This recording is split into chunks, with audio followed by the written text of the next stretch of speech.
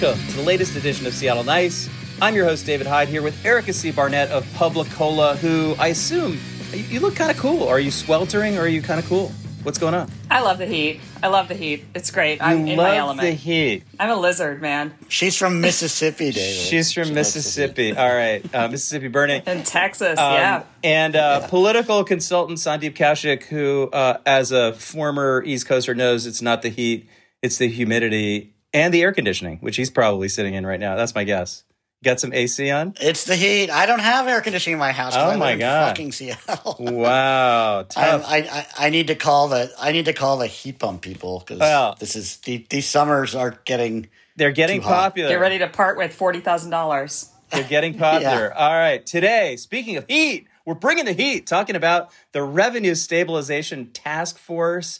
And this brand new, everything about it completely brand new, as Eric is soon going to tell us, drug criminalization law. I'm joking, by the way. I'm not saying that. I'm saying Eric is saying some of it's not new. But let's start with the Revenue Stabilization Task Force. And I want to start by asking if perhaps that's the worst name for any group or committee that's ever been devised in the history of the city of Seattle.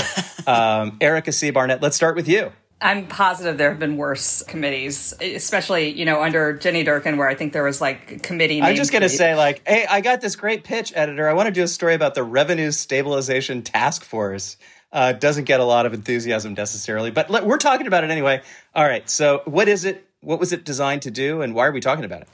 I think I called it the Progressive Revenue Work Group or something, to paraphrase that, which is not much better. It is a group of people who met over the course of, I think, 10 meetings to come up with some proposals for basically taxes or fees that would be progressive, meaning they would hit wealthier people harder than poorer people. And they considered 63 different options and came up with a list of 9, of which they've said that 3 are feasible in the short term. And so it's just kind of a matter of tweaking existing taxes. They have talked about doing a capital gains tax at the local level and increasing the jumpstart tax. And the last option among those 3 is a tax on highly compensated people. So CEOs who make more than a certain percentage of the average worker would see a tax on their companies. So those, I think, are all feasible and least likely to be sued out of existence. But, we'll see. The Metro Seattle Chamber of Commerce issued a statement immediately after this list of recommendations came out, and they had a representative on the task force, and their statement was basically, we don't need any new taxes, we need to cut spending. So they, clearly are not on board, and they've sued over taxes in the past. Before we go to Sandeep Kaushik, there's so many great ideas in here: a vacancy tax, estate tax, inheritance tax, congestion tax, this high CEO pay ratio tax. I'm just wondering, Erica, of all of these interesting ideas, which one's your favorite? Are there any that you really, really just kind of yeah, that's a tax I can get excited about? I'll be honest. I mean, and this is a controversial tax, I think, among lefties, but I like the congestion tax. I think there's a way to do it. And this would be basically a toll, essentially, for coming, into congested areas during certain times of day. I think there's a way to do it where you exempt people who, are lower income. And I think you can do it in a reasonable way that's not just, the very poorest people, and you still would get quite a bit of money from that. It's something that Jenny Durkin proposed and then dropped during her administration, and it's back. I don't think they're going to do it because I think it's very, very controversial because, people who have to work in person, many of them drive. Some of them don't really choose to drive because they don't have good bus service. So, but I think there's a way around that. And I think that would be a good way to get people who have a choice out of their cars. It is a little bit ironic that in the city of Seattle, where we basically have almost nothing but regressive taxes, that when you get these kind of regressive taxes that have some sort of social good at the end of them, it's like, oh no, we can't do that. That's a regressive tax. And it's a little bit funny that we only pick on regressive taxes that might actually do some good. And as you're saying, it's possible that it's not totally regressive. Yeah, right. I mean, because people do ride the bus, and most of the people who ride the bus tend to be poorer on average than people who are driving their cars into downtown Seattle every day. So, I think there's a way to tweak it. And I think that it could fund, better bus service, for example, which God knows we need. So just on the congestion pricing tax, I mean, This was something that Jenny Durkin, I think, was quite interested in. The problem with it is it's technologically challenging, right? If you want to toll all of the routes into downtown, particularly at certain times of day, to even out traffic flows and raise revenue, that's a huge technological challenge. It would take kind of years of infrastructure work to implement. And as Erica says, there's pushback about, potential issues around regressivity. What about lower income, say, TNC drivers, right? And are they going to get socked with this congestion pricing tax? That said, other big cities around the world, like London, famously implemented a significant congestion tax. And as far as I know, I haven't gone and checked recently, but I think it was working quite well for them initially, at least. And so I don't think that's on the table now. I think Erica's right that, because of the time lag and the work that would have to go into it and the complexity of trying to do something like that and the pushback from the left, we're not going to see a congestion pricing tax in Seattle anytime soon. I will say this more broadly about the revenue stabilization report. It was a pretty tepid, semi-nothing burger, I thought. And, when I read the report, the final version that came out, I felt very watered down. Yes, they did have this list of 9 taxes that the city could potentially do, but they didn't rank them or recommend any of them in particular. They did say these 3 are kind of more doable in the short term, but the revenue numbers were kind of sketchy. And there was a lot of language in the report, too, about, even though they explained it wasn't their mandate, talking about the fact that the city could also look at budget reductions, right, in tandem with, new revenue to address the quote unquote, $200+ million shortfall that I don't think that's a quote unquote. I mean, I think that is a structural shortfall according to both the mayor's side of things and the council side of things. They have budget analysts on both sides that have come up with, essentially the same numbers. I think the pushback on the $200+ million annual shortfall is that they just raised, this very sizable jumpstart tax that, revenue just started coming in the last couple of years, but they segregated all of that revenue. They intended to segregate all of that revenue, the council did, outside of the general fund. Of course, they've been raiding a bunch of it to backfill the budget over the last few years. But the argument is we need to stop raiding that and spend all of that money on admittedly good stuff. Well, those things are in the general fund. They're things that the city does. I mean, the business of the city, things like housing, things like, equitable development, things like Green New Deal priorities that the city adopted a very long time ago. So it's not like this is, just wild new spending on experimental programs. It's the business of the city, but it's a way of saying, this is a funding source for those things that the city does, and other funding sources can fund the other things that the city does. The intent of Jumpstart, when Teresa Mosqueda passed it, right, was to not allow it to be, that this was intended to be new spending, right, not to go backfill gaps in general fund revenue. Now, they ended up doing that. It's like $85 million a year they've been grabbing out of Jumpstart to balance the general fund budget. And look, they could do that, right? They could go in and just repurpose Jumpstart and use it to fund the general fund. But of course, they've committed a bunch of that money now. And so it would represent a cut at this point to do that. I think what we're likely to see happen is some level of budget cuts in this coming budget cycle.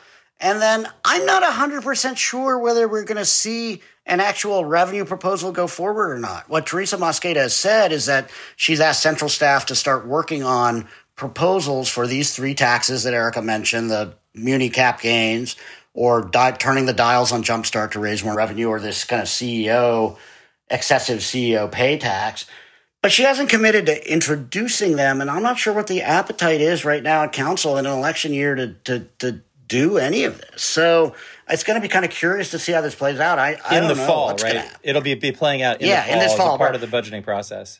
That's right. Budgeting process starts 3rd week of September and goes till Thanksgiving. And the full focus of the council turns to doing the biennial budget. And so, are they going to do one of these significant tax increases as part of that? Or are they going to just punt this whole thing to next year, right? Teresa's on her way out the door. She's very likely to be elected to the King County Council. Is she going to push forward a tax revenue? Are her colleagues going to go along with it? It's all kind of squishy right now. Let me ask another question for Erica. Do you think it's possible that these taxes could be a part of the upcoming city council races or the ongoing city council races where candidates are asked, will you back the high CEO pay ratio tax? Will you back an increase to the Jumpstart payroll expense tax? Could that be a hot button issue, when Erica C. Barnett is involved with debates or talking to candidates? I mean, I think the hot button issues are going to remain homelessness and public safety, but I do think that could become an issue. David, you've also sort of headlined some debates, so maybe we can both be asking these questions. But, increasing taxes, even though the Jumpstart tax and, if it were to increase, would only be on employers at the very, very largest companies. So it's not a tax on individual people. It could be controversial. I think there is some pushback among, the more conservative members of the council, Sarah Nelson and Alex Peterson, saying we need to cut before we tax. I will say, just to respond to something Sandeep said, and this entire framing of this being about Jumpstart, one of the reasons that we have a structural deficit right now, I mean, Jumpstart has certainly filled in some of the gap, but a huge part of it is COVID money that, we started programs during COVID and now we want to keep them. And federal dollars flowing through the state are going away. And so there is a fundamental question in 2025, 2026 of, do these programs that we have started, using COVID dollars, programs that are very important for, among others, people experiencing homelessness, should they go away or should we figure out a way to fund them? So I think there's a fundamental question there that goes beyond, should we turn the dials on Jumpstart? Should we raid Jumpstart? The amount of COVID money is significantly larger in recent years than Jumpstart, or around the same in some years. So there's a lot of different problems going on. Everybody knew that was one-time money, right? It was like sort of the federal... Does it ever matter that everybody knows it's one-time money? I mean, I've never seen that matter. Right. Well, it doesn't matter because the progressive left said, let's use it to start a bunch of new programs that then are going to be popular. And then that was literally what the money was for. So I don't know if you wanted them to just throw it back in the federal government. But they were like, hey, let's do some one-time funding of some good projects. Anyway, you can see why the business community is pushing back. Eric, on your narrative that this is incredibly necessary, important funding, that right now we're in a really significant deficit and we need a lot of new revenue in order to balance the books. I mean, the other thing that jumped out at me in the report, though, is that they say that 85% of the anticipated budget shortfall is related to payroll or employee expenses for the city that have not yet been anticipated increases in payroll for city employment that have not yet been, negotiated, right? Union contracts. Yeah, like the police contract. Yeah, stuff like that. So, there's also a question that raises of maybe you can't give bigger raises, right? Maybe your raises... right now, Bruce Harrell is not proposing raises. He's proposing a 1% cost of living adjustment at a time when cost of living has been going up by, 5, 6, 7, 8%. So he's actually talking about pay cuts at this point. So I think it's very important not to sort of portray city employees as sitting there fat and happy.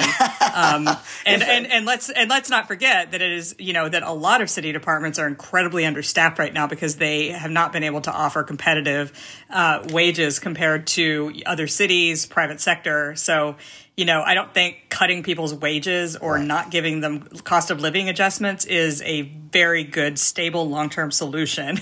I think there's likely, and at the end of the day, whether it happens this year or next year, I think there's likely to be some kind of revenue increase. If I had put my money on it, it's either some sort of tweak to Jumpstart or a 1 or 2% municipal capital gains tax in the city, right? Those are at hand, pretty easy to do. The state's already, won their Supreme Court lawsuit justifying capital, their 7% capital gains tax. The city could piggyback on that. And that is a tax that is very progressive. It will only, the way the state constructed that tax, or the advocates who pushed it forward at the state constructed that tax, was very smart, right? They exempted people's, real estate properties. It's really only a tax on your kind of investment income above $250,000 a year. So it falls on a very small number of very, very rich people who I think there's broad support, certainly in the city of Seattle, for saying those people should pay more money, right? And so, yeah, they can fuck themselves. right.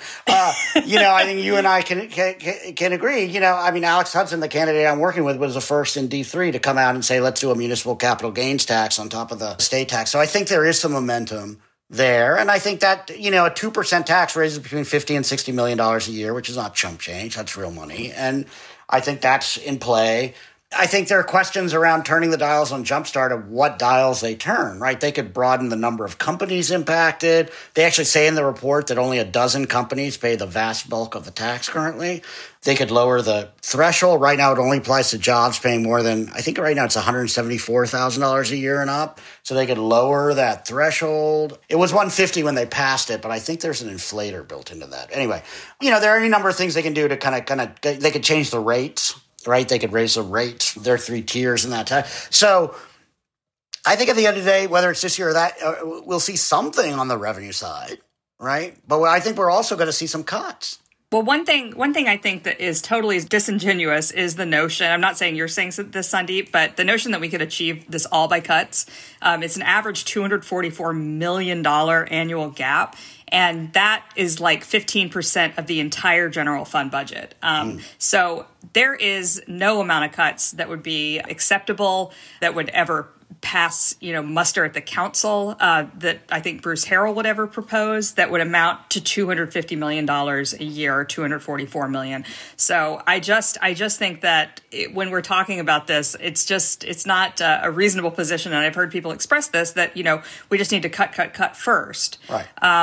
And I would like to hear where people think that we need to cut, because, frankly, the city council treats and the mayor treat the police department as absolutely sacrosanct. They tend to give them everything they want in contract negotiations, which are ongoing right now. They're going to have a lot of extra expenses when they adopt the police contract, because it's all going to be retroactive to when their last contract ran out. So they've got a lot of built-in expenses that they are just not willing to cut. And so what does that come out of? I mean, it comes out of parks, it comes out of human services, it comes out of all the things that, are always on the chopping block. But I don't think $250 million comes out of any of those things, because I don't think that's feasible or possible. Well, again, $250 million a year, right? Your number. But the report also cites the fact that there's $300 million a year in segregated tax revenue that has been recently implemented. The vast majority of that is Jumpstart, but it's also the sugar-sweetened beverage tax. There's some other. I mean, you act as though the city wouldn't be funding housing were it not for Jumpstart, and Jumpstart is the thing that made housing funding happen. Again, it's new. I think it was segregated to be new spending. It was segregated to be new spending outside the general fund. I think the business community's argument is, well, wait a minute, if you can't fund your basic services, why don't you repurpose your shiny new fund spending to the boring, mundane, but necessary spending that you're supposed to, be funding? Well, I don't think I would consider housing actually necessary. I would not consider that like a shiny, new, flashy thing. I mean, we have a homelessness crisis in this city. And to suggest that that housing is some special segregated thing that we wouldn't be funding otherwise, or that we should be turning away from in favor of, I don't know what, potholes and cops. Right. Those are all value judgments. Yeah. And the chamber's value judgment may be potholes and cops, but the public may think let's actually do something about homelessness and build some housing. I think politically, Erica, you might be right. I mean, the one question I have is just calling it the Revenue Stabilization Task Force in the first place seems slightly problematic when you're saying, I, Erica Barnett, I'm calling it the Progressive Revenue Task Force, which is what the original task force or the older task force was actually called, right?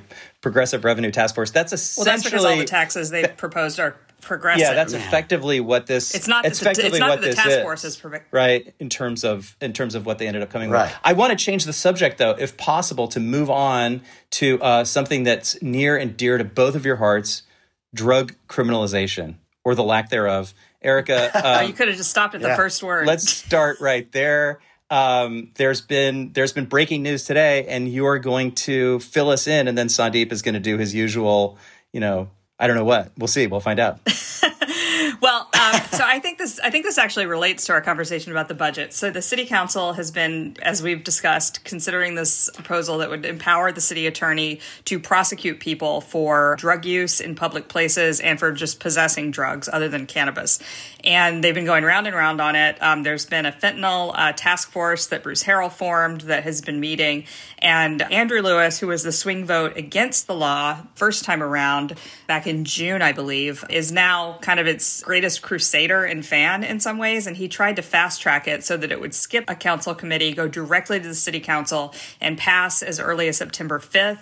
And the divided council voted that down today with Deborah Juarez, who supports the law, saying basically that council staff wouldn't have time to actually do any analysis of it because it has changed. They've added a lot of language to it. I don't think the language that they've added is going to be particularly impactful, but they've added it. It's longer now. So now it's going to be put off until probably mid to late September. Yeah, I think it's caught in the spokes of some pretty thorny I'm mixing metaphors, but some pretty thorny interpersonal politics on the council right now. I mean, Andrew obviously wanted this push forward, and he was the deciding vote, the fifth vote that killed the initial version of this in June and got a ton of blowback. We just had a primary election where he came in at a pretty underwhelming 43.5%. It doesn't mean he's doomed, but it means that he's got a race on his hands against a candidate running, more to the center, Bob Kettle. So Andrew has a big incentive to get this whole kind of fiasco around the drug law, which got a huge amount of attention when it went down, getting it resolved, right? And yes, the fiasco of a short delay. Yeah, well, it doesn't seem all that short. It seems to be endless at this point, right? We'll see when they get around to it. So obviously, 2 months for a non-urgent issue. It certainly feels to me that there are some folks, perhaps, Council President Juarez, who are kind of, want Andrew to twist in the wind a little bit, right? You took that vote, dude. Oh. I don't really think that's what's going on. She's endorsed Bob Kettle, right? She's not an Andrew Lewis fan. I think we know that, right? So who knows, right? I don't want to ascribe motives to Deborah. I've not talked to her about it, but maybe she has different reasons for wanting to kind of hold off on voting for it. Obviously, Andrew wanted to push it forward because he'd like to get out from under this, kind of political issue for him in the midst of his reelection, and lost this kind of push today to get it expedited. So he's going to have to, twist in the wind for another month or so. Well, not another month. It's going to be, again, probably around September 19th is when the vote's going to happen. So that's 2 more weeks. So again, I just don't think this is like... It's September. No, it's August 15th today. So the council goes on council recess every single. So it would have been okay. So it's not an additional month, Sandeep. It's an additional 2 weeks. Like we can all do math. Yeah. We can all look at a calendar. It's what you're saying is true. Like literally true. The council should have skipped its recess, made everybody on staff come back from vacation. I mean, it's just right. And also, I just don't think there is an urgent need for Ann Davison to be out there immediately, cracking heads and putting people, in front of judges for drug use and simple possession. I think that she will have plenty of opportunity to do that if she so chooses. But, there's also, in parallel to this, Harrell is sort of claiming to be proposing or coming up with all these, alternative solutions, more diversion, more, drug treatment, more this, more that, just, not so many arrests and not so much jail. But I will say the way it ties back to our previous discussion is Harrell has not proposed any new money for any of this stuff. And the announcement that he made a couple weeks ago about $27 million for drug treatment and diversion, et cetera, is, a lot less than it appears. I think it's been consistently and almost universally misreported by the mainstream media. I know that phrase kind of makes me sound like a crackpot, but I'm just trying to be vague. Yeah. It's $7 million, which Harrell has indicated that he wants to spend on this opiate overdose, sort of recovery site where people can get services. That was proposed back in, I think, April.